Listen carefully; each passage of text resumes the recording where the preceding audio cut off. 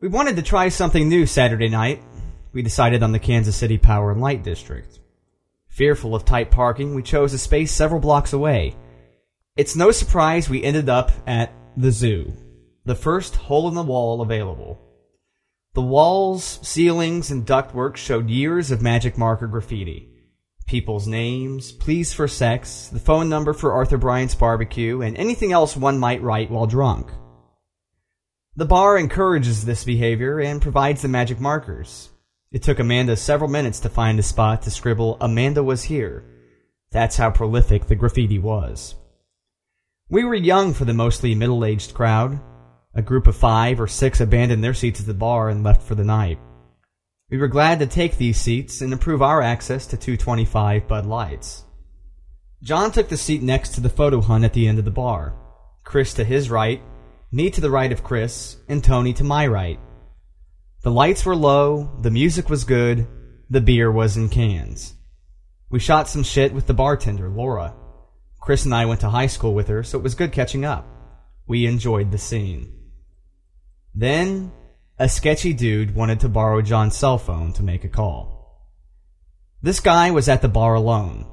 He claimed to have lost his phone the day before. John decided he didn't want to lend his phone to some scary guy looking to call God knows who. The dude didn't give up easily. They were having a pretty heavy argument but managed to talk in reasonable inside voices for what seemed like 5 minutes. During their conversation, a new text message and voicemail showed up on my phone. I didn't dare check. If the guy had seen my phone, he'd moved from John to me. John is far better suited for these situations than I. I was glad to be 2 seats down from the action, just close enough to get the good bits of conversation, but far enough to avoid any flying objects. Then, the loud profanities came in full force. It started with a guy yelling, "That's fucked up!" and ended about a minute later when he called John a fucking pussy. That's when an off-duty bartender told him to buy a drink or leave. He said he'd take a Coors Light. They asked to see his money. He said he'd take the beer first, then give the money. They weren't falling for it. She threatened to call the police. The guy didn't think she would. She did. He warned that the owner would be pissed when he finds out about this ordeal. The off-duty bartender challenged the guy to name the owner. He couldn't, but he still wouldn't leave. The guy was black, which isn't relevant until this part of the conversation.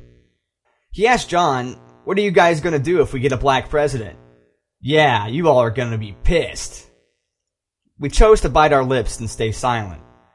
We felt we might agitate the situation if we admitted that we would likely move to Canada if America puts one of them colored people into the presidency. Then, he walked to the other side of the bar. Somehow, he convinced someone to buy a beer for him. A group of unfortunate girls got to listen to him talk about how he was a $90,000 a year steel worker. He asked, "Can your husband or boyfriend paint steel at 500 feet? At this point, my testicles retreated deep into my abdomen, cowering at the sheer volume of masculinity on display. Nothing gets the girls hotter than a self-proclaimed rich man who paints steel at 500 feet, yet loses his cell phone and can't afford a can of beer at $2.25. 2 cops walked in, touched base with the bartender, then told the guy to leave. We never made it to the Power and Light District. The zoo was too fun to leave. Next time, I'll draw a magic marker penis on the wall or something.